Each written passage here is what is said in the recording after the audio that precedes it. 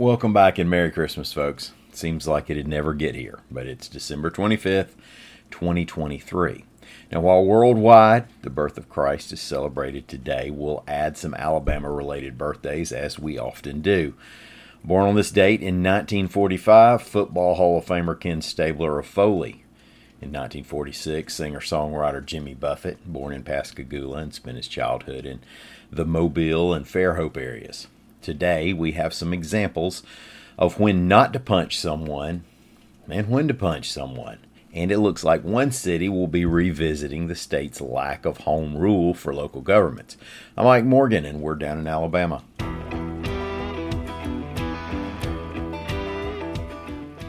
The excitement didn't end with the ball game at Saturday's 68 Ventures Bowl at Hancock-Whitney Stadium in Mobile.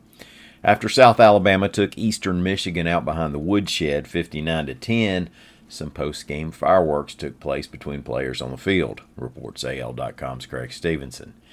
Now, some South players were facing the band during the singing of the school's alma mater. An Eastern Michigan player who's been identified as defensive back Corey Hernandez ran up behind South Alabama defensive back Jamarian Burt and appears to have punched him in the back of the helmet.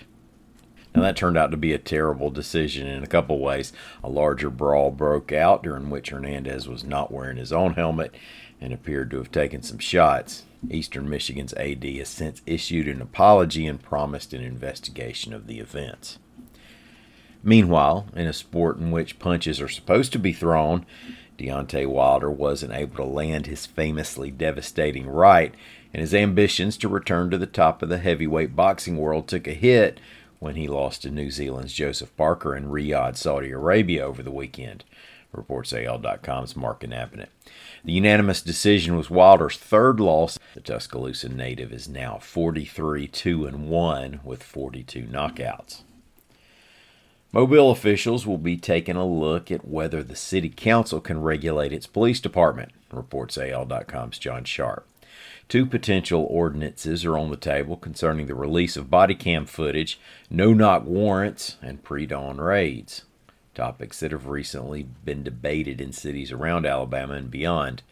Those who support the proposals say that they stay within what's already state law regarding body cam footage, and that Mayor Sandy Stimpson just last month adopted a policy to end most pre-dawn raids.